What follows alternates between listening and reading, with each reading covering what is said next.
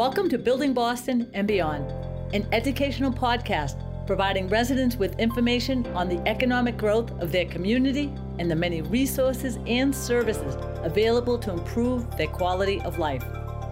From discussions with public officials, businesses, organizations, and people wanting to affect change, Building Boston and Beyond aims to further educate and empower residents to have a voice, connect with their community, and join the decision-making process. Weymouth Mayor Bob Hedlund joins us today. Having an interest in civic affairs as a youth, Bob served as the youngest member of the South Shore Chamber of Commerce Governmental Affairs Committee. From there, his career in public service emerged. Bob's career spans 30 years plus, first serving in the Massachusetts Senate and now as mayor of Weymouth. With a population of 57,000, Mayor Hedlund continues to proactively lead Weymouth residents through COVID-19 as the vaccination process continues. An avid cyclist and softball player, Bob promotes health and fitness and works to ensure Weymouth's parks and recreational locations are available and accessible to all. Let's hear more from Mayor Hedlund. There's so much going on in Weymouth. You're doing a great job. How's the response to COVID? Response has been okay. I think we're grappling with what every other community is grappling with. We're a little bit fortunate in the sense that we've got South Shore Health Systems here, South Shore Hospital, and they've been a good partner on some of the things we've done. They've been pretty good about, in the early phases, making us aware of what they believed was going to happen and what would entail. Kind of gave us some impetus to, plan, be proactive early. Eventually, with CARES Act money, we set up a test site, which they run in partnership with us. That's been a real godsend. It's really helped us. We've had Town Hall open much sooner than communities around here. In fact, some communities still don't have full staffing or full hours. We've done that, and we think that the test site was a big help in doing that. Be able to get people in there on short notice and get results back in 12 hours. Right. So that has helped. And in terms of budgeting, we just submitted our budget and put our budget message forward. We were very proactive in taking budgetary management steps early, and we're in a situation where, we've not have to make any cuts in this upcoming fiscal year, and we're looking around at communities around us that are having to do that. There's some communities that are really in a tough situation budgetarily, but we were very proactive in that. Furloughs and spending freezes and some initial cuts. I think we've coped pretty good. That's great. Now, the federal money that you received. Well, we got CARES Act money. We had some flexibility on what to do with that. I think the most important thing we did do, we used that to set up the testing site. And now we have an insanely large amount coming soon under the Stimulus Act. We're hoping to put that towards some capital projects that we have. How about the residents? How are you able to get them information about the vaccinations? And what about those who are homebound? How are you addressing that? Yeah, we set up a program real early where we deployed our health department. We worked with the unions and got our school nurses to supplement some of the activities of the health department. With the Council on Aging and our senior center shut down, we used senior center staff to assist in outreach with the health department. So those are a few things we did to get departments to kind of work together. I want to let's talk about the schools.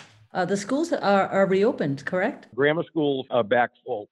Parents, had the option to remain remote, but the overwhelming demand was that parents chose to put their kids back in that environment.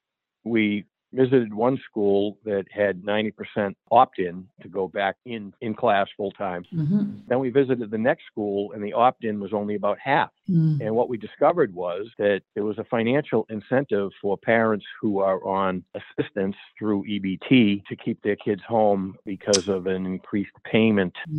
We had a meeting with our state legislators, brought that to their attention. They're actually trying to work something out with DOE, because what we found is those kids are the kids that really benefit more, need more of the in-class presence. Yes, I agree. Not all parents in that situation are motivated by that, but we have found that some are, and that's what's driving up some parents determined to keep their kids remote. It's that financial incentive that their EBT payment is greater if the kid is on remote learning. Right, but you envision a complete fall reopening. We do. I'm sure you're looking forward to, as we move through COVID, people just getting outside And what do you envision for that? I mean, you've invested a lot and really put a lot of effort and concern into parks and recreation areas in Weymouth. Let's talk about that. We took we took what the state guidelines were and we interpreted them, shall we say, liberally. Mm-hmm. And what we did was, for instance, with our parks last year, we shut down playground structures, things like that, but we kept our parks open while neighboring communities completely shut their parks down. Mm-hmm. But we had park and rec staff in the parks monitoring, enforcing distance rules and things like that. Most of our new parks have walking perimeter trails, places like Lovell Field, Libby Field, Legion Field, Weston Park, all recently redone mm-hmm. fields. And we found that was helpful. Initially, some people criticized us that thought that might be a problem, mm-hmm. but we found that giving people the opportunity to get outside was helpful from a health standpoint. I know that I spent more time outside during the pandemic, and I think the fresh air was good. So we took a liberal approach. And what we found was mm-hmm. that we had people using our facilities from neighboring towns whose parks were shut down. Oh, yeah. Oh, interesting. And we had like this massive influx of folks from Hingham and elsewhere. And it got to the point, especially at Lovell Field, that we had to enforce a residents-only policy. Wow. And we had staff checking when people came into the parking lot. That's how bad it got at a couple places. Wow. In fact, we had an incident went viral where we had a group that wasn't practicing social distancing on the park. It was a group of mm-hmm. kids, and we found out they were from Norwell. And when our field attendant, a lower grade employee in terms of pay, went to tell them to enforce the guidelines, they talked back to him and eventually had to call the police. Oh, jeez. The Norwell kids took video of it and tried to mock the guy and criticize him for being, a field Nazi or something. And they got a ton of pushback from Instagram people who turned it around on them. And someone got some T-shirts made up, and the guy became kind of an Instagram legend, our field attendant. Right. So there were sports teams underway too, right? Now there is. Yes. Obviously we lost a lot of seasons and we had to go by state guidelines. But, it's interesting that, I play in a men's softball league. 2 leagues that I play in actually last year, had seasons. Mm-hmm. We had a very successful season in Quincy, and, there were no known outbreak in that league. So, different entities approached it different ways, obviously. Right. What's your team's name? That is Coops, is our sponsor. But right now, as we move into the spring, summer, is there going to be baseball leagues for youth? Yeah, they're underway, actually.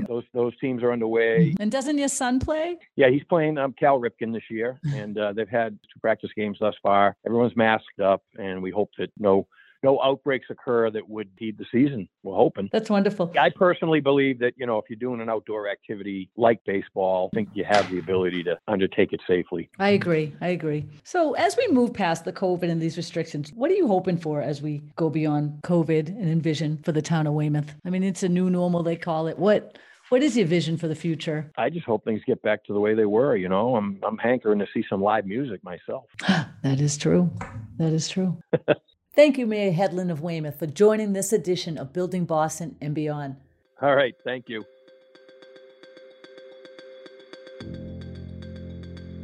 Visit buildingbostonandbeyond.com to get a glimpse of our future guests and the many ways you can follow us on social media.